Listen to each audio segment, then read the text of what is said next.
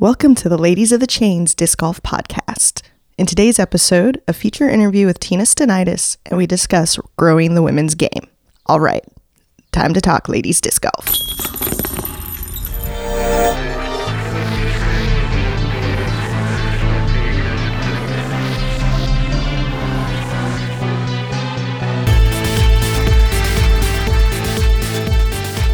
Hey everyone, this is Becca Kephart. Thank you so much for joining us. With me today are two voices you've heard over the last couple episodes and the two newest disc golf commentators, Team Ozone Discs Nova Polite and Team MVP's Kim Janola.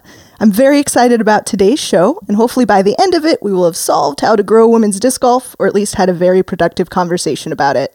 I also have some exciting news about FPO coverage, and we're going to do our very first giveaway, and I'll have more information about that at the end of the show. That giveaway is made possible by the incredible Valerie Jenkins. But up first is our segment, What You Been Discin', where each one of us shares one disc golf related thing that we are excited about. Nova, what you got? Well, with the return of spring, the ice has melted off of a couple of ponds on some water shots on local courses, particularly in Liberty, Missouri. So I dug out the wetsuit, and I've been squidding for discs again.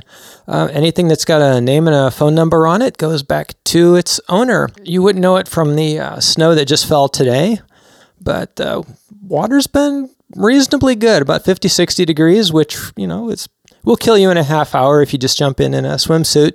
But it's not too bad in a wetsuit. I can stay out there for about an hour or two. Then I drive an hour home. Then I spend an hour and a half rinsing off all the discs and cleaning my wetsuit. And then because it's only 55 degrees outside, it takes forever for all the gear to dry. But all of this work is worth it at the end when Randy's, who I really don't know, just come up to me at a tournament and they're like, "You're Nova." And I'm like, "Who's asking?" I mean, yeah. And they're like, no, you got my disc out of the pond. You returned it. The local DD shop gave me a call, said they had it. It still smells like the pond. And I'm like, oh, okay, cool. Putting names to faces. And every tournament at least happens once. So it's a good feeling. That's awesome. Yes, for those of you that don't know, Nova is a disc golf hero. And so if you lose your disc in a pond, know there is always hope. If you're in Missouri. And if it's inked. Yes. If the disc comes out and it's got no name and no phone number on it. Right. I'm not clairvoyant. All right, Kim, what do you got? This year I decided to explore the FPO field a little bit and play up, perhaps. So I played 3 professional tournaments this year. Most interestingly was the Monkey Island Open in Emporia. Yeah. I got to play with Nova, Carly Shintaku, Denise Cameron, and Paige Bierkus. And that was very, very enlightening from the perspective of getting to play with someone who definitely was better than I am. Also this week, I just got done with the Lawrence Open, and that's my first FPO win to a certain extent. And I cashed in both the Monkey Island Open and obviously at Lawrence. And to retain my AM status, I passed up the money. And I'm going to say that's $235 that was really hard to walk away from, but I'm not entirely certain I want to go full-time pro yet. And once you accept cash, it's kind of no coming back from that. So still in the feeling out phase, seeing what I think of playing up, and we'll make that decision later this year. All right. So for me, I had a couple weeks there that were really crazy, had a week of travel, and then had a week of just kind of crazy busyness. And I guess let's go ahead and talk a little bit about that. We got to commentate for the first 2 rounds of the Waco Annual Charity Open. Thank you, Terry Miller. Yes, thank you, Terry Miller. It was a good time. That was really, really fun, but it did keep me up editing audio rather late. So it was really, again, it was awesome. We would love to do it again, but I did not get to play it all that week because I was kind of busy doing some disc golf things, but not actually playing disc golf. So I was pretty excited this last week to kind of get back into my practice routine a little bit. There's a 9-hole not too far from here, and the holes vary in length from about 165 feet to 350 feet. And right now I'm really trying to work on my accuracy. So I'm limiting myself to putters and mid-ranges on that course until I can hit even. So getting closer, and hopefully the weather will be a little bit more cooperative moving forward. We're having a little bit of a rough spring here in Kansas City, but I really want to get back into my practice routine and working on my goals for this season. All right, very good. So we're going to take a quick break, and when we come back, my interview with Tina Stenaitis. Ladies of the Chains is proudly supported by Ducks Flying Discs, offering all players a country club level experience on all of the top brands in disc golf. Mention Ladies of the Chains and receive 10% off your next order. Find them on Facebook or call them at 316-765-2334. Also visit their website, ducksflyingdiscs.com. I'm here with Tina Stenaitis. Tina is a touring pro sponsored by Dynamic Discs, is the owner-operator of Whale Sacks, and half of the team Whale Pants that travels all around, runs events, and produces some really fun and informative social media. Tina, welcome to the podcast. Thanks for having me. So, for those that don't know, can you tell us a little bit about your disc golf journey and how you came to disc golf? Yeah, I've been playing competitively for, I think, about 4 years. I've been playing an open for 2 years, 2.5-ish, I guess you could say. But I'm still relatively new to the scene, which means I'm just paying my dues right now, but learning every tournament that I play. I, like you said, own Whale Sacks. That's been around for 4 years as well. Kind of once I discovered competitive disc golf, that really became a part of my life and has grown a lot. It's too much to handle. It's a good problem, but it's a problem. So, and then like you mentioned with Whale Pants, my fiance Eric Oakley and myself travel around, and we wanted to find a way to get back to disc golf. So we run events and do free clinics all over while we're traveling and touring. So we do a lot. We're busy, and disc golf, although that's the biggest part of it, I guess for me, it's still kind of a hobby until I can really start earning money doing that. But right now, Whale Sacks is really what's getting us through, and obviously our sponsors, Dynamic, help us stay on the road all the time. So cool. So with that, what made you decide to start Whale Sacks? Part of it was a decision, but part of it kind of just fell into my lap. Sure. It's one of those lucky mistakes that if you're a hard worker, you can make it work. I made these little square bags, I think the first year I ever played disc golf. So that was 8 years ago, I think, because I've been playing casually forever. And I grew up in Wisconsin, so it's super humid in the summer. And so I made these little clay bags, and it had whale fabric. Apparently I've had a thing for whales forever. Years later, my friend Aaron and I were sitting around when he came for Portland Worlds. And I had made one that accidentally looked like a bunny because I wanted it to tie on, right? And so we were just chatting about that and the whale thing, and we just kind of came up with, well, let's make it the shape of a whale. So I made my first 2 or 3, I think, that weekend. Gave one to Greg Barsby, and Aaron, and then I think I have the other one still, like the first run Whale Sack. So it really started as a hobby, and, I made 10 or 12 of them and gave them to friends, and then started selling them, and then of course the website came along, so it really slowly built itself into what it is now, getting into shops and sponsoring players. I think Zoe Andyke actually was my first woman sponsored player, and Paige came in shortly after that, so that's kind of when it started to feel like a real company. Obviously the website too, so I had no idea it was going to be what it is now, but it's got me as far as I have to be able to tour and do all that stuff. So that's awesome. Yeah. So you talked about how you guys are really, really busy. So can you talk a little bit about finding the balance between disc golf work and disc golf play? That is probably the hardest part. Eric and I are kind of on 2 different wavelengths, and I love disc golf, but I can't do it 24/7. It makes it not fun. He can do it 24/7, and he wants to. And so we kind of have that's probably our biggest battle is well, I can't go to the course right now. I have to work, and that's all he wants to do. So there's a lot of push and pull, but Luckily with the RV, we've got a generator. We can go to the course and I can still sit and sew and do all those things that I need to do. So I try to make sure that I don't do it too much, that I don't play too much, that it takes the fun out of it for me. My practice rounds before a tournament starts, I really only want to play one. I don't want to play for 4 days before I have to go play competitively for 4 days. So him and I are very different in that regard. But I think the first year of tour was the hardest because I didn't know how to balance it. And then the end of last year, I got a little bit better about, well, I need to go do fun stuff too. And, trying to get people to help me with whale sacks instead of doing it all myself like that too. I can be a workaholic really easily by accident. So, and that's actually, for those of you that don't know, I'm injured right now. That's actually kind of how that came about. Too much disc golf, too much work, and I'm doing all this tedious, repetitive work. So I'm kind of paying the price now, but it's making me have to relax and enjoy it a little more, which is a good thing. Yeah. I needed that. Yeah.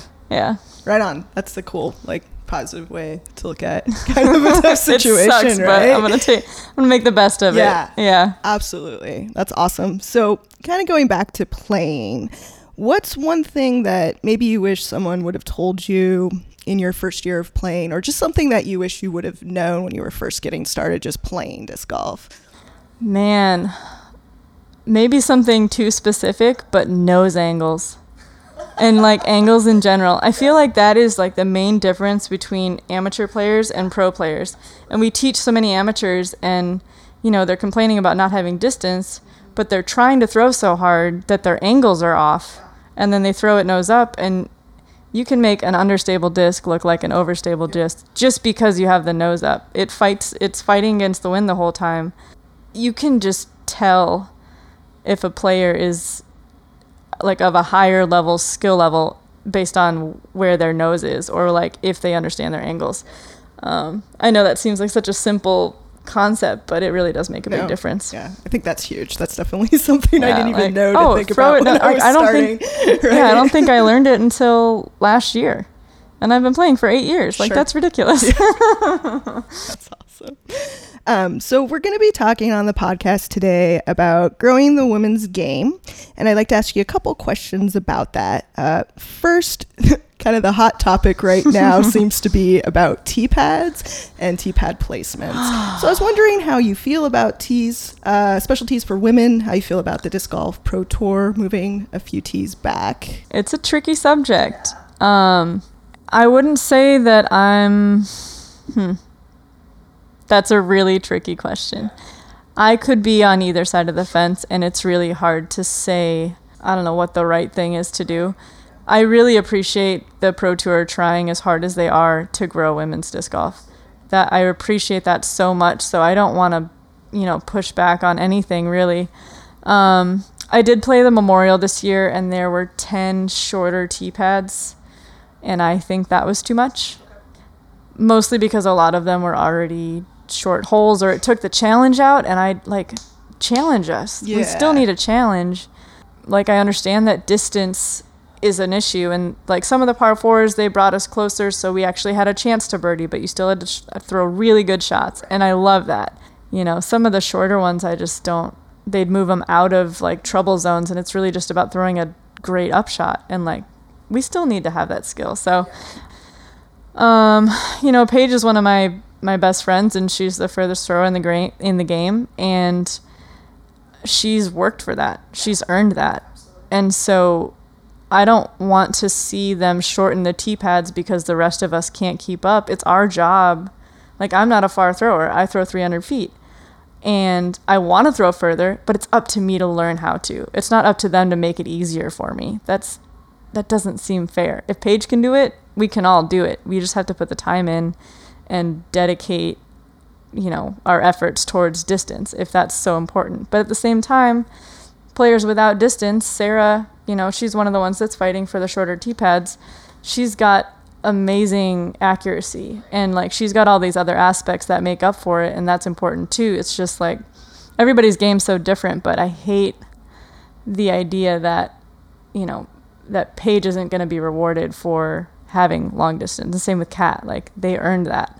Don't take it away. And that's the fun stuff to watch. We love seeing it. So I hate the idea of that not even being in our game anymore, if that makes sense. Yeah, absolutely. No, that's a really cool perspective. Thank you for that. What do you think are just some general good ideas to help get more women interested in disc golf? I think it really starts with your community. I know Kansas City has an amazing ladies league, and I wouldn't be here today without Portland's women's league. Like, that's just a fact. I was still playing super casually in either barefoot or like the worst shoes ever at like courses in Portland. And this girl, Joanne, that was part of the Portland Ladies League, is the one that came up and said, "We've got a women's league. I think you'd love it. You should come." And I did. And I've been competing ever since. And I didn't know anything about it until that day. Just having that community, and it can start with 4 girls and it will grow. If you're inviting and just encouraging. But I think women having other women to play with is really important. It can be intimidating playing with guys, and they're throwing so much further, and you feel bad for waiting or making people wait, and they're just passing you up, or maybe you're just self-conscious because they're blowing you out of the water. But when you get to play with women of your own speed or even above you, you get to see, wow, I can do that. It's hard to compare with the men that, they just naturally get to throw further. It sucks, but like someone that has no skill at all can still throw 100 feet further than me. That drives me crazy when I first started. So having other women to just bond with and teach each other, you guys are lucky.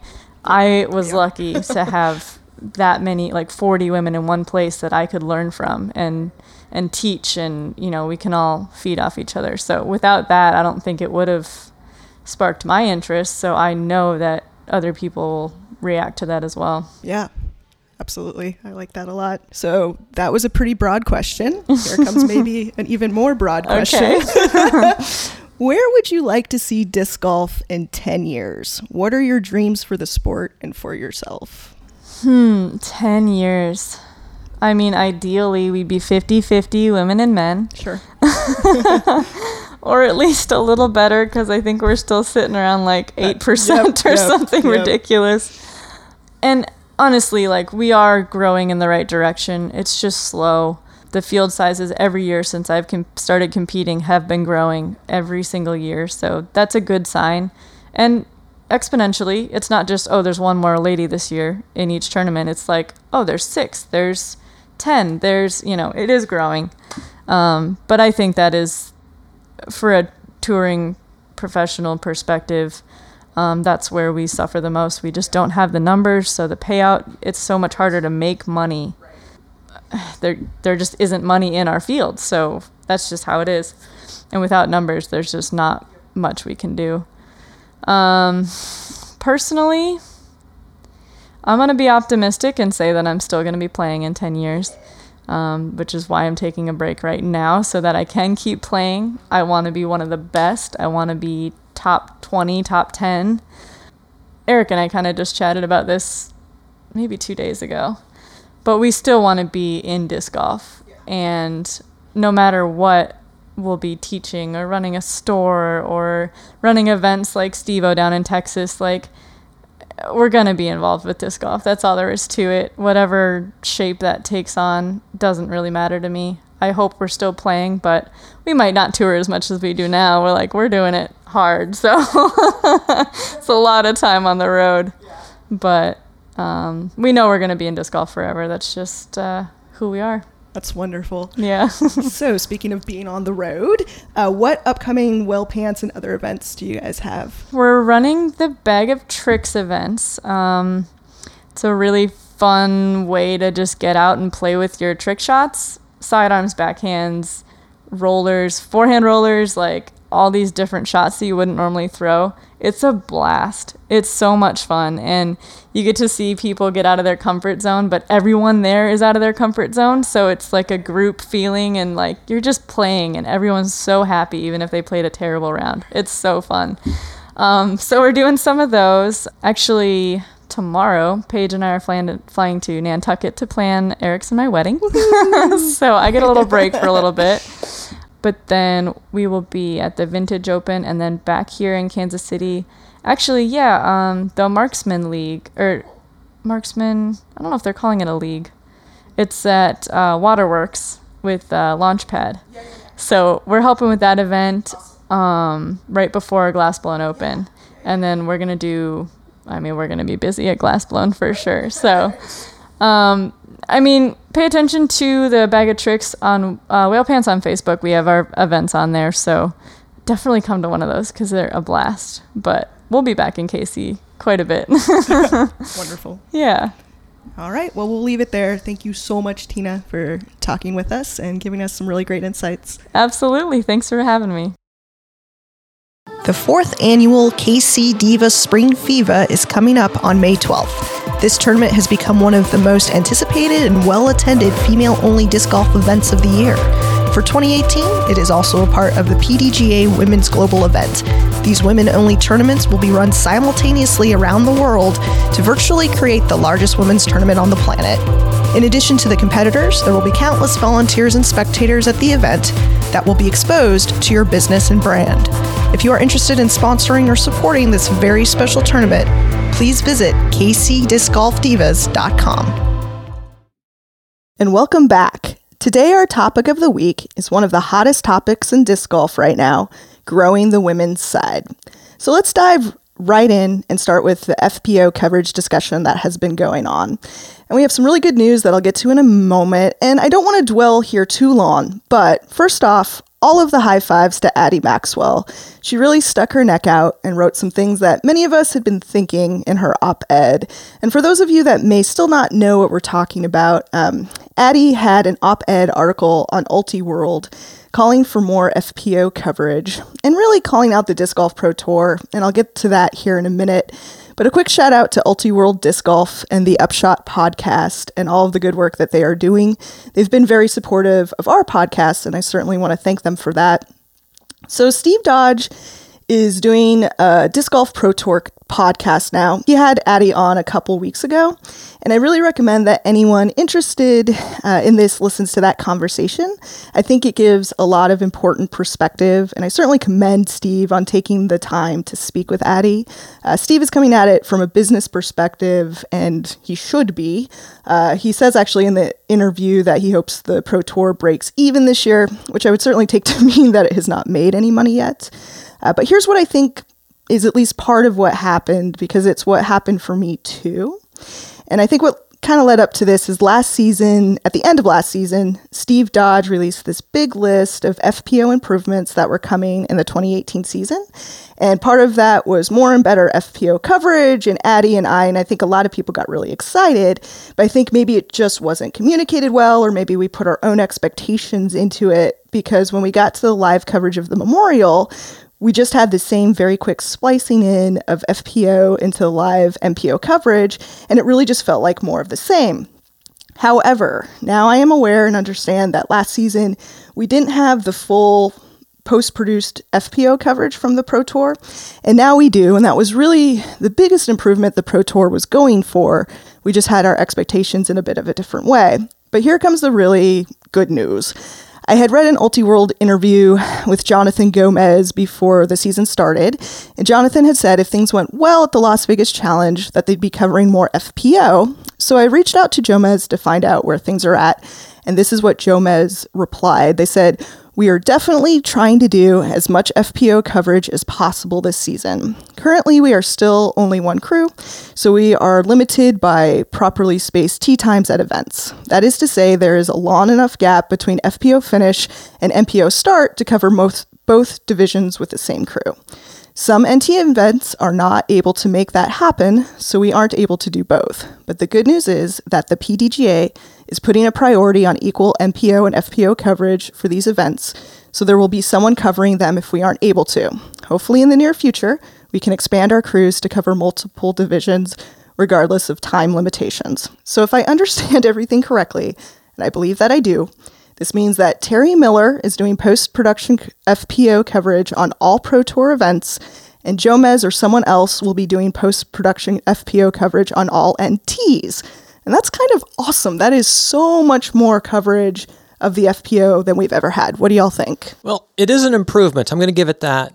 But I still don't think it's quite there. You take the most common and the best example, I think, which is professional tennis, which had its own revolution in gender equality and coverage in the 1980s. Since then, the deal has been basically for a major, if a network wants to cover a major tournament, one of the 4 Grand Slam events in tennis, they have to televise the men's games and they have to televise the women's games. That's the deal. The governing body says, you broadcaster, if you want the rights, you're buying them all and you got to do this.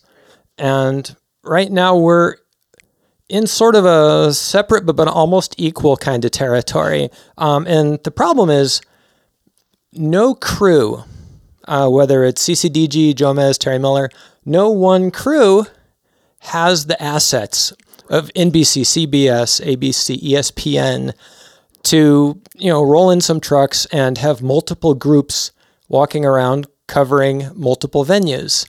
And at a tennis tournament, for example, you've got the main court, the center court. You can set up your commentator's booth, you can set up your cameras, and they're all pointed at the same playing area, regardless of whether it's a women's or a men's match going on out there. At a disc golf tournament, the men's and the women's cards might be playing across town from each other simultaneously. And we don't have a crew that can logistically handle that right now. So the system that's in place now, it is an improvement, absolutely. And I think until the sport grows to the size where we've got video crews capable of doing more at the same time, at the same level of production quality, we're just not going to be there. So it's a matter of growing the entire sport.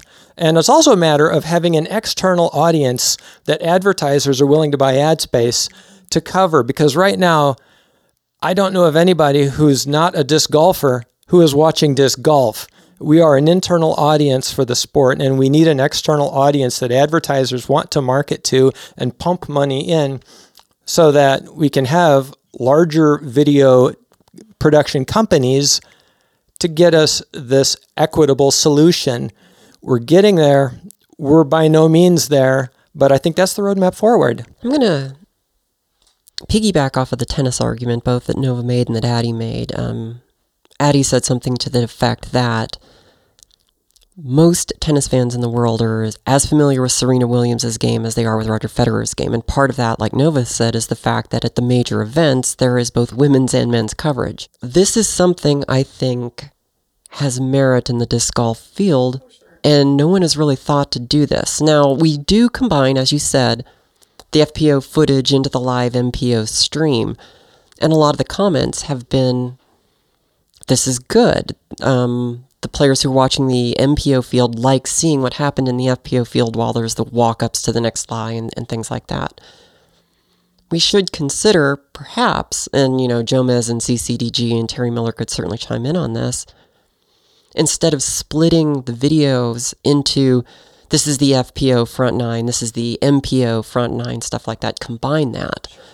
And yes, there are logistical problems, as Nova said. If they're playing different courses, that type of setup won't work. But if they are playing the same setup, just at different tee times, there's nothing wrong with trying to combine this into one release as opposed to 2 separate ones. If we're worried about viewership, combining this does put the FPO field in front of an audience that may not otherwise see it, and it does tend to grow it, especially as more and more stars, I guess, of the FPO field become known to the other disc golfers in the sport who are watching this. The other thing I wanted to address on that topic was a lot of men don't throw like Simon. They don't throw like Paul. They don't throw like Ricky. They don't throw like Eagle. They don't even throw like James Conrad or Jeremy Colling. They throw more along the lines of Kat and Valerie and Jessica and Paige. And they like watching the women play because this is more reflective of the game they currently have and the lines they are going to have to throw as opposed to the big arms in the men's game. So the perception that men don't want to watch the women's game, I think is incorrect. I think there is an audience for the women's game amongst both genders, and we're maybe rearranging the format as the way to find that. And it's kind of interesting because, kind of to both your points, the fact that we have disc golf video media where it's at right now is a lot due to where technology is at right now. We're able to do a lot of things that we weren't able to maybe do 5-10 years ago just because the technology is there. So I think in addition to growing the sport and growing viewership as technology moves forward, there will be more opportunities. Because right now we're extremely limited on live coverage in general, right? Like we've got Pro Tour live coverage and that is it. And they're limited in their resources, and they're, going to make decisions and do what they're going to do. And I think it's kind of interesting to your point, Kim, about maybe mixing in the coverage. Because have you guys watched like the old Chuck Kennedy videos and the things like that? Because that's what it was, right? Like you can go on YouTube and it is so fun to go back and watch, like Worlds from 1993. Like it's nuts. It's so cool. But you don't have necessarily like full round coverage or anything like that. It's highlights, but it's everybody, right? And that it even goes across divisions, I think. It's not even just the pro stuff. So I think there's a lot of room for creativity right now. I think there's a lot of opportunities.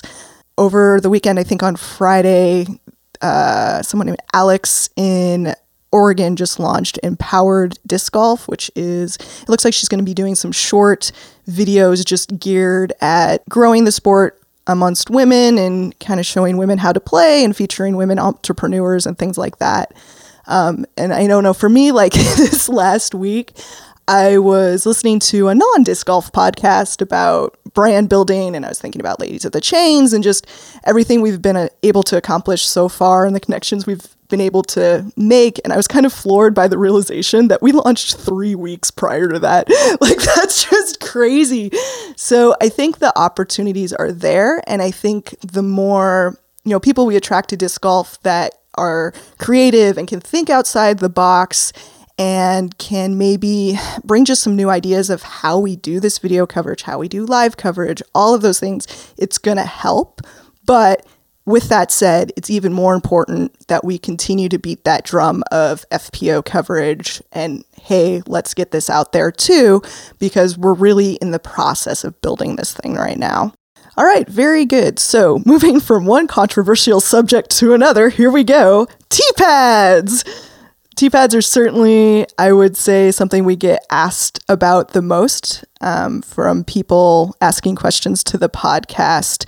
So I feel like there's sort of a few different ways to approach this. And when we're talking about T-pads, we're talking about women's T-pads.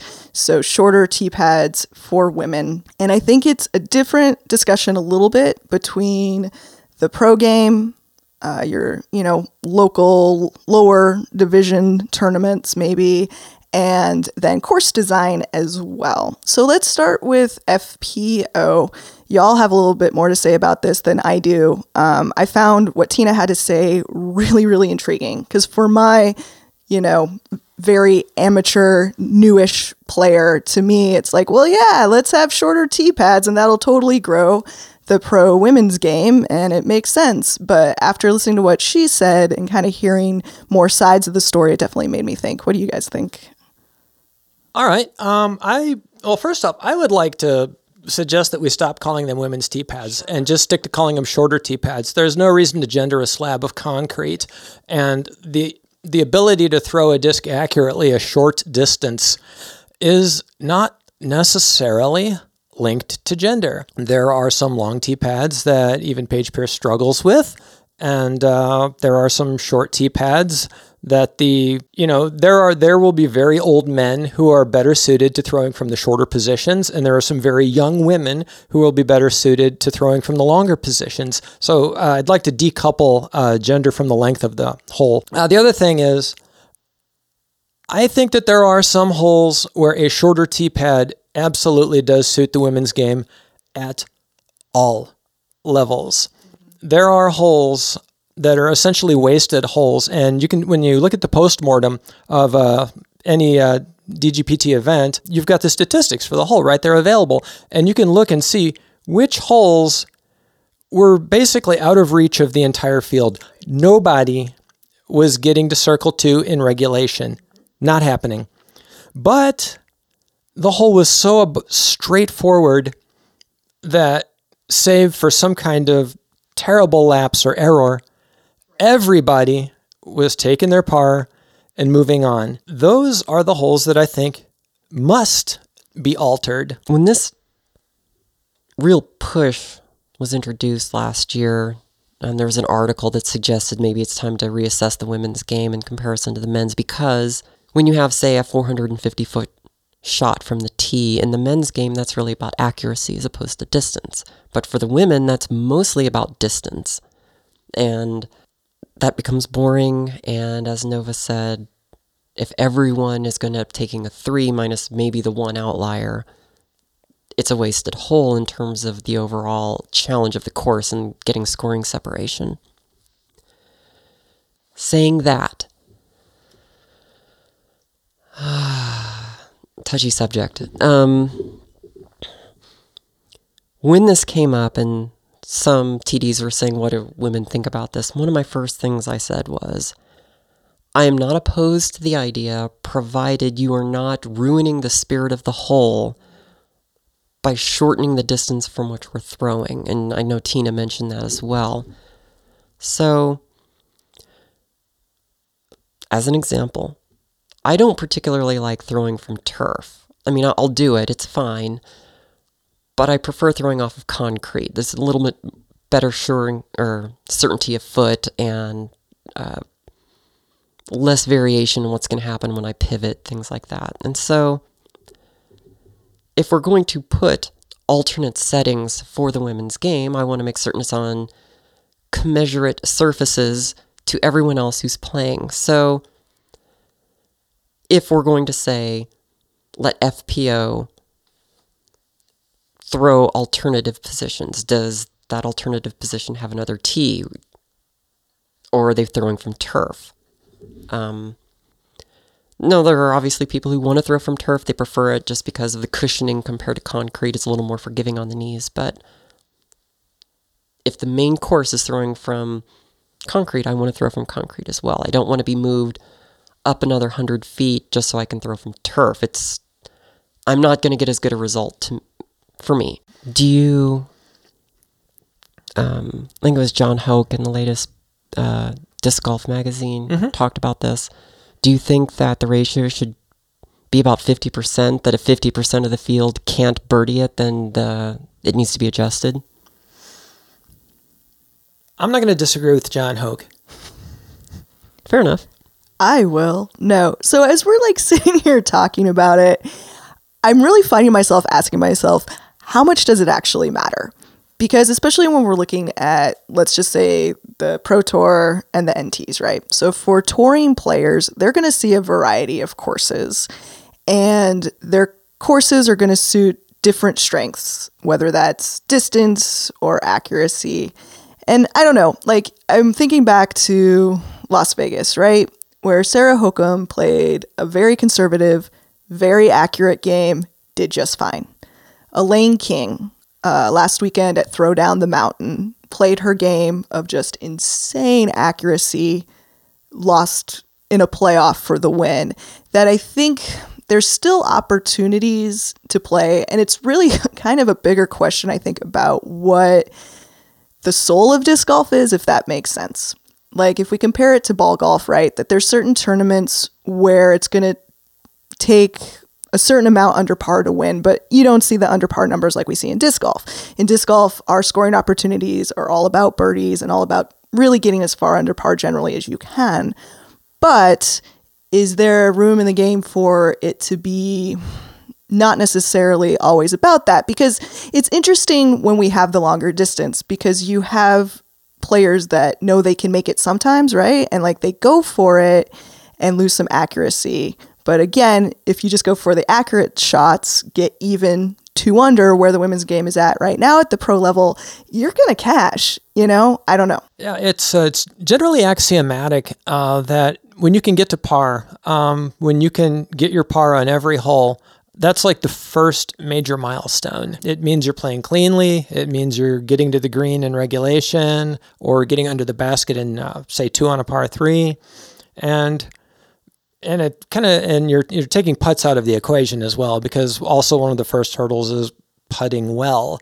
And then I think the second hurdle is, and the second real tier is getting the long drives, which creates more birdie opportunities. But these are accurate long drives and not just go crazy long drives, unless the course allows it, and then of course go crazy. But also the ability to putt from greater and greater ranges with increasing accuracy. I think that's the next tier. So you're right, disc golf has an immense birdie problem. Getting to par golf is really just like the first rite of passage, and it's not gonna make you super successful as a pro, but it is gonna put you head and shoulders above almost everybody at the club level. Yeah, and different courses offer different opportunities. And I will say, as an intermediate woman player, to shift gears here a little bit and talk more about tee pads from the lower levels and the amateur status. You know, I like when there's tournaments that have options. I love that of, okay, if I'm going to play intermediate, I'm going to play from the short pads. And if I'm going to step up to advanced, then I'm going to play from the long pads, because then it puts it entirely on me to decide what I want to do. That's a fantastic point. I'm glad you brought it up. And I think another consideration as disc golf grows is course design. And we're really spoiled here in Kansas City because we have a crazy variety of courses.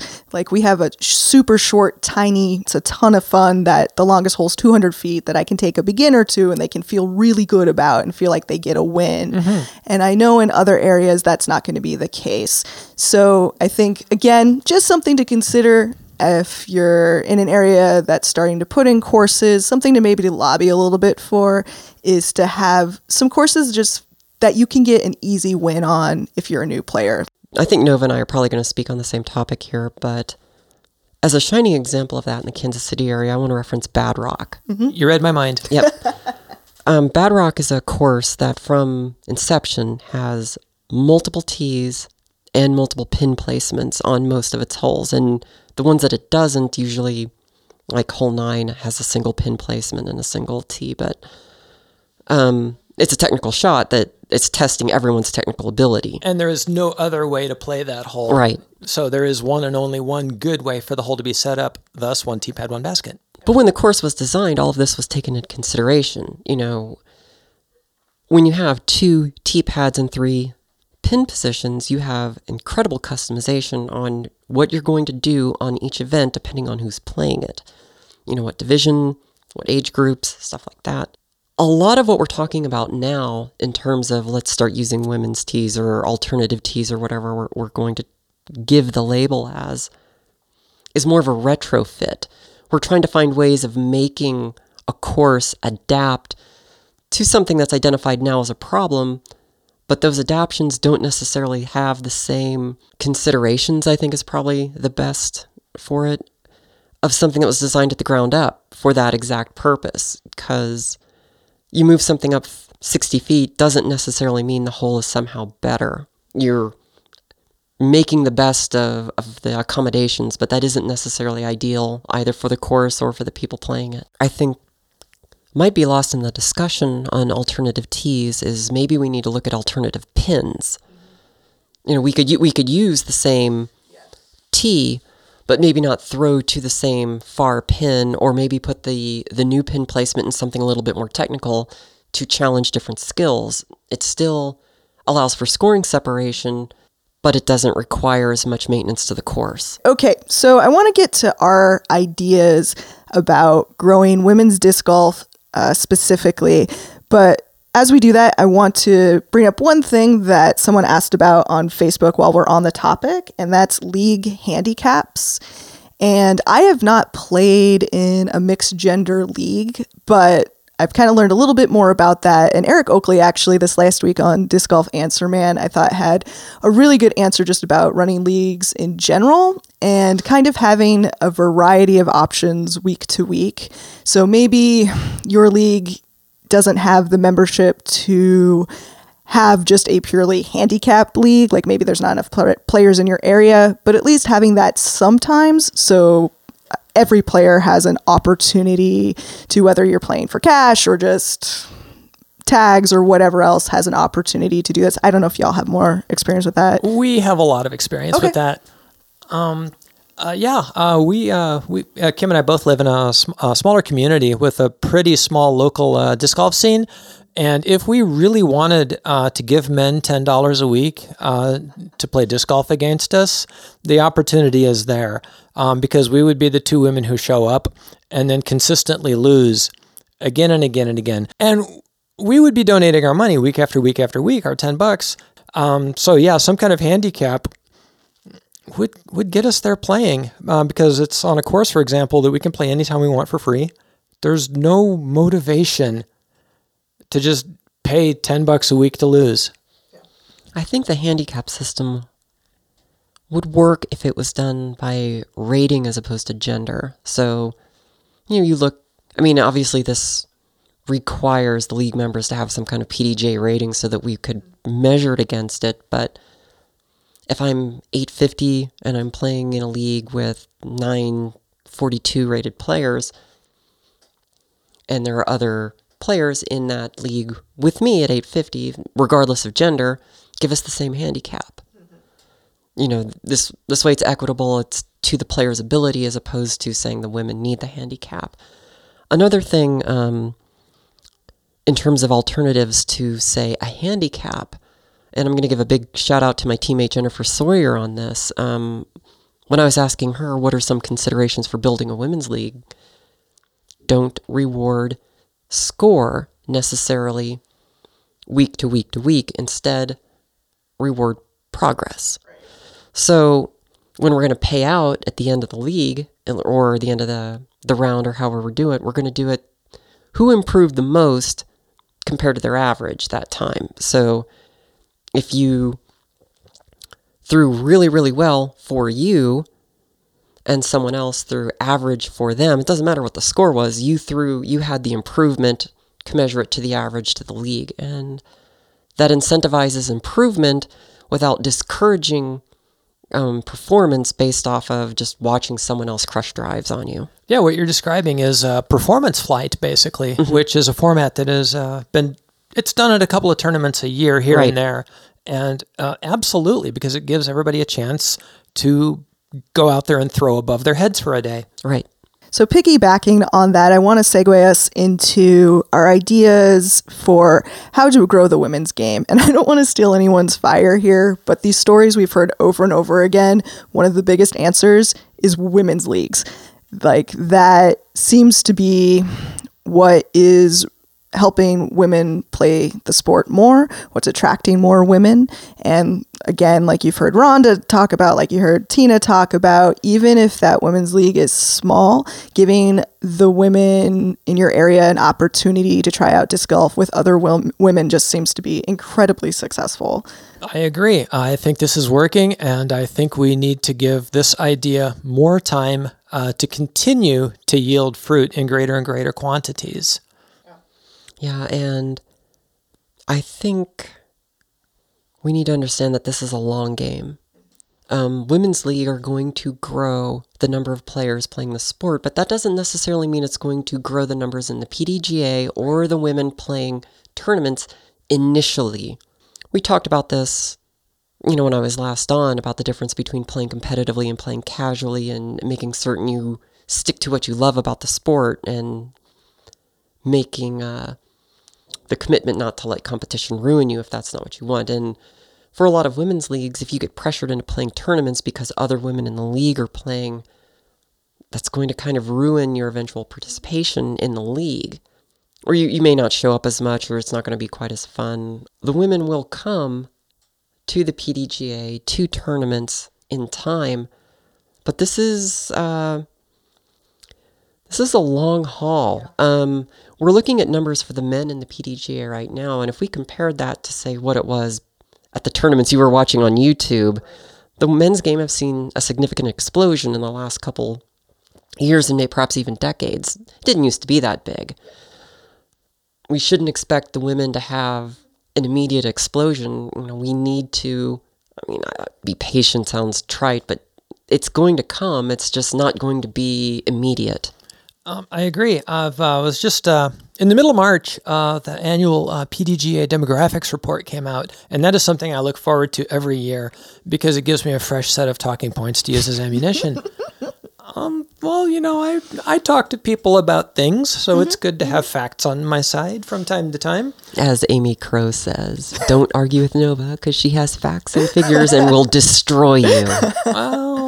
But she'll get your disc out of the water. She will get your disc out of the water. I try to destroy people kindly as often as possible. Anyway, I was looking at the demographics report, which just came out a couple of weeks ago, because they always come out in mid-March. And this year, the percentage of women in the PDGA was about 7.4%, which is about the same as it was last year when it was 7.4%, which is about the same as it was the year before that when it was 7.4%. So even though at leagues and in tournaments, the number of women who are showing up is increasing, you might be the FPO player one year and there might be two of you the next year. The men's game is growing at the exact same rate. So our numbers are increasing, but so are the men's numbers. So we're just treading water with all of this grow the sport effort. The cynic in me says we need to try harder. And the optimist in me says that we're playing the long game and let's see where it leads. There are challenges to getting more women into the sport that the men don't necessarily have. And, there are certain more familial commitments and just considerations of time that often don't balance out among the genders. And if you want more participation, these are things that sometimes have to be taken into account. Again, kind of to your point, something that I've learned from talking with both of you and listening to your interviews and listening to other people is just that we need to continue to emphasize that people do play this sport for different reasons. I mean, we all have seen the PDGA, for me commercial, right? Absolutely. But it does get something very right that disc golf means different things to different people. So I think having that in consideration is really good. So back to the leagues, right? In a perfect world, we have maybe a couple different women's leagues where you can either just play casually for fun with your friends and have a designated time that there will be other women there to play with you and encourage you. Or when you reach that point where you're like, hey, you know what? I want to play tournaments. I want to be competitive, that there's a competitive option for you as well. And I think that's just a good thing to think about if you're in an area that doesn't have a women's league. If you're thinking about starting one, I think the casual one, to Kim's point, is definitely the starting point. And I was going to bring up too, the PDGA board president, Justin Menacheli, was on PDGA radio this last week. And he was kind of addressing some of this, and he was talking a lot about education. And I think that's another just so important step, what Jay and Des are doing with the EDGE curriculum, what Zoe Andyke and Dustin Keegan are doing with You Play Disc Golf, getting disc golf just in front of kids, because there's also an exposure issue. Around Kansas City, there's a good chance that wherever you live, you're going to drive by somewhere with baskets, and that really helps expose the sport, but that's not the way it is everywhere. And even people who drive by might have no idea what's going on. And on that front, big shout out to ESPN every time you put one of our aces on prime time. Yeah. Because that's really, in some ways, the first big exposure to the sport a lot of people out there are going to have. Thank you for that. Yeah. Especially for the ace from the Glassblown Open on hole 11, which was really the first one that we saw on ESPN. I mean, that was an amazing shot.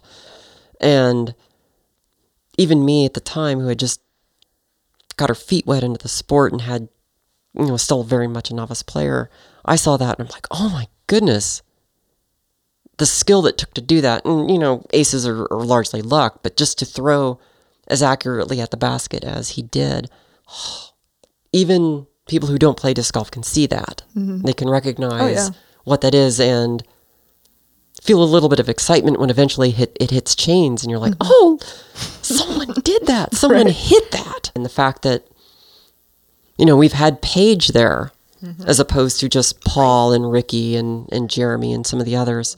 The fact that Paige is there and Val and some of the other women who've hit aces, this is big because there are young female athletes are going to see this and hopefully will want to try to emulate it. So yeah, exposure and education are really important. And I'm going to try to kind of tie a neat little bow on a lot of the things that we just talked about.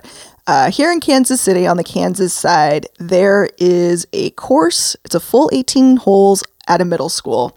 And it's great because it's really close to where I work. So when I have breaks and once summer hits, sometimes, before after work, I'll go there and play. And the tee pads aren't great, but the holes are all between 200 to 300 feet. It's at a middle school. In this area, it's a huge, huge school district. So you have all of these parents, all of these kids that are exposed to disc golf literally every day.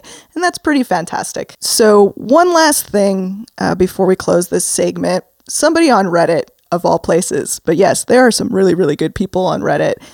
I've seen both of them. Right. But a man asked about what he could do to help grow women's disc golf and how he should have kind of approach it. And I kind of feel like a large, just very kind of all-encompassing question that if you really want to do that, to ask yourself is simply this: is what I'm doing making women feel wanted?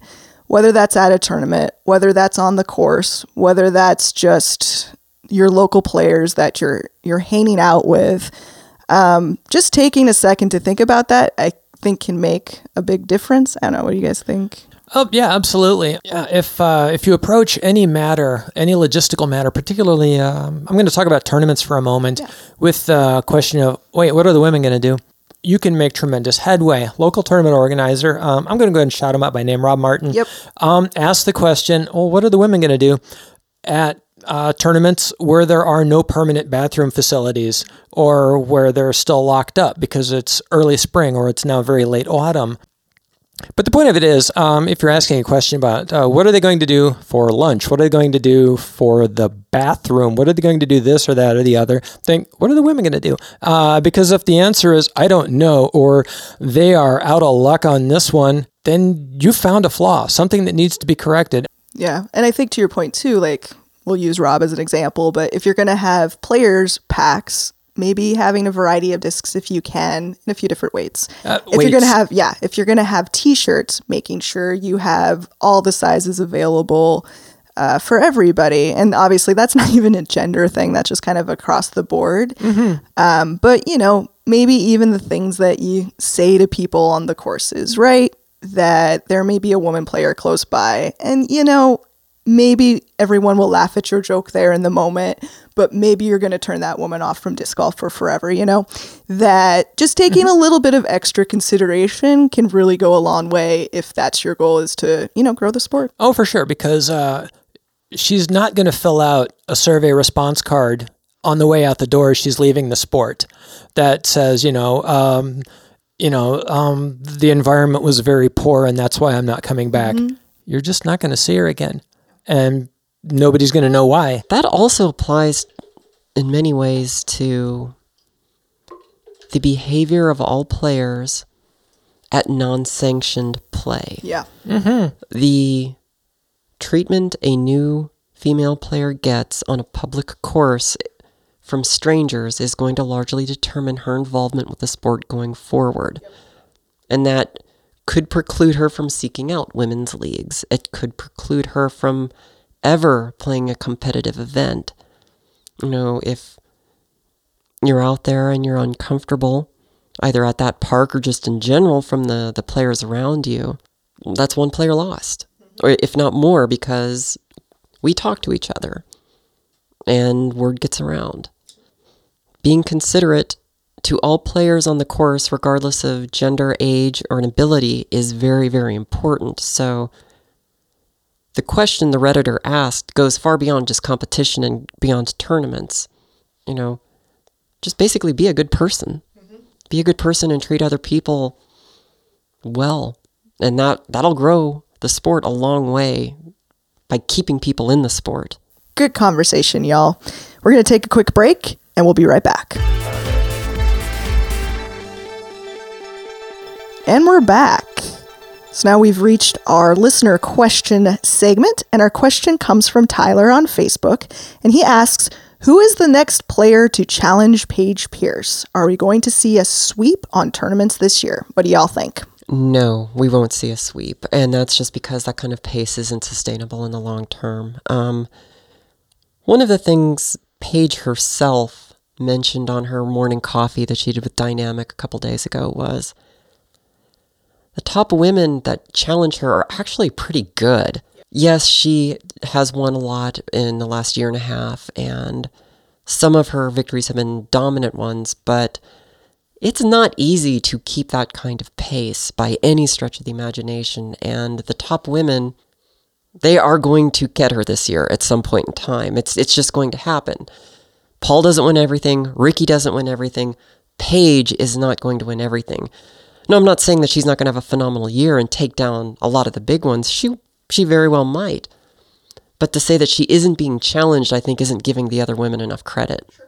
I agree with everything that Kim just said. And as far as the question, because it's a multi-part question, as far as the segment of the question goes, which is who is the next dominant player to really challenge Paige Pierce, I'm going to say we may not know her name yet. I think that there is going to be some 16 to 18-year-old player who's playing right now, who very few people know about, who may be regionally famous, who is just going to come out of nowhere and kill everything they see. Maybe not this year, maybe next year, maybe the year after that. I think that at the rate of growth of disc golf, I think that we are seeing increasingly a focus on athleticism that is just going to completely upend the way things are. And I think some young, very athletic player who is very athletically minded, which Paige Pierce is, by the way, is just going to come out of nowhere, and it's going to be absolutely amazing, and we don't know her name yet. Mm-hmm. And I agree with both of your points for sure. That was what I was going to say too, that certainly other players are going to win an FPO this year, not just Paige. And I think maybe we haven't seen that next dominant player yet. But I think part of Paige's dominance that we can't forget either is she is an incredible closer. And that's certainly something we've seen this season. Her mental game is really strong. And I think there's, maybe some younger players even in FPO right now, like Kona Panis comes to mind, that as they develop that, we could see one of them rise to dominance as well.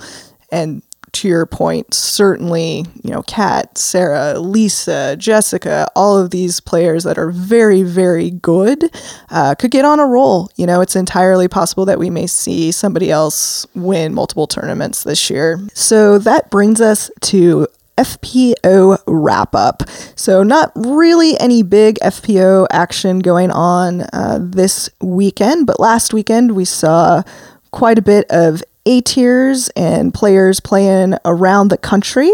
Madison Walker and Elaine King had a playoff at the Throwdown the Mountain, and there was a great post by Madison on Facebook that I encourage everyone to look at, just where she was talking about the playoff with Elaine King and hanging out with her and just the whole experience. I thought it was really insightful and a really cool read. And man, Madison Walker's won 2 A-tiers this year. She won 2 A-tiers back to back, so that's pretty cool. And I know Terry did some coverage of that tournament that should be out on the FPO side. In the Daniel Bow, Lisa Fakis took the win. Leslie Todd and Kona Panis also played really well, taking second and third. And Katrina Allen had a comeback win at the Open at Flat Creek. Hokum came in second. Rebecca Cox played above her rating all 3 rounds and came in third. And you all mentioned the Monkey Island Open earlier. I want to give Liz Borg-Bowman a shout out for winning intermediate women in that tournament. And I'd also like to give a shout out to Cynthia Ricciardi. She had a comeback win in advanced women. And we were talking earlier, man, if you want to talk about somebody who is the future of the sport, who is doing so much in her community to grow the sport, and just an all-around fantastic human being, that's Cynthia. And we look forward to hopefully having her on the show soon. Any other FPO wrap-up thoughts? All right, very good. Okay, everyone, it's time for our first giveaway. So Val Jenkins was kind enough to send us a couple Disc Golf for Women stamped Discraft discs, a Thrasher and a Buzz. So I'm going to post a pic of them on Facebook and Instagram pages later today. And if you'd like to enter, like our Facebook or Instagram page, like the post, comment if you want to enter for the Thrasher, the Buzz, or both, and tag a friend. And for an optional extra entry, rate and review us on iTunes or Stitcher, and we'll give away each disc separately next Monday. All right, y'all, that's our show. Do you have any shout outs before we get out of here? No, I definitely want to give a shout out to Madison Walker. I know she had a hard season last year, and to come back and win 2 A tiers so early into 2018 is really good progress for her. I'm happy to see that she's getting better quickly. Yeah. I also want to shout out Kona Panis. We talked about her, I think, 2 episodes ago and her performance at the Memorial. And we saw her initially, a lot of us, I think, on Champs vs. Chumps playing with Paul before Hannah took over. And it's exciting to see her grow and be on lead cards and have top 5 finishes. So I'm really happy that Kona is doing well. And Des, wherever you are, get well soon. The sport misses you. Mm-hmm. Yes, amen. Yeah, I'd like to give a shout out again to Cynthia Ricciardi, first place in advanced. She's one of the finest human beings I know, better than anyone else. And shout out to my sponsor, Ozone Discs. They're sending me an above ground level Cypress, which they make for above ground level, and I can't wait to get my hands on it and give it a few throws. Very cool. Thank you so much for listening. My thanks to Nova, Kim, and Tina for joining me today. If you are interested in supporting the podcast, visit our website, ladiesofthechains.com, where you can click on the support button or email us if you're interested in a sponsorship. Your support will enable the podcast to continue to grow. You can also find us on Facebook or email us your questions and comments to ladiesofthechains@gmail.com. If you enjoy the podcast, if you would be so kind to rate us on iTunes or whatever platform you are listening on. Have a great couple of weeks. We'll see you next time here on the Ladies of the Chains Disc Golf Podcast.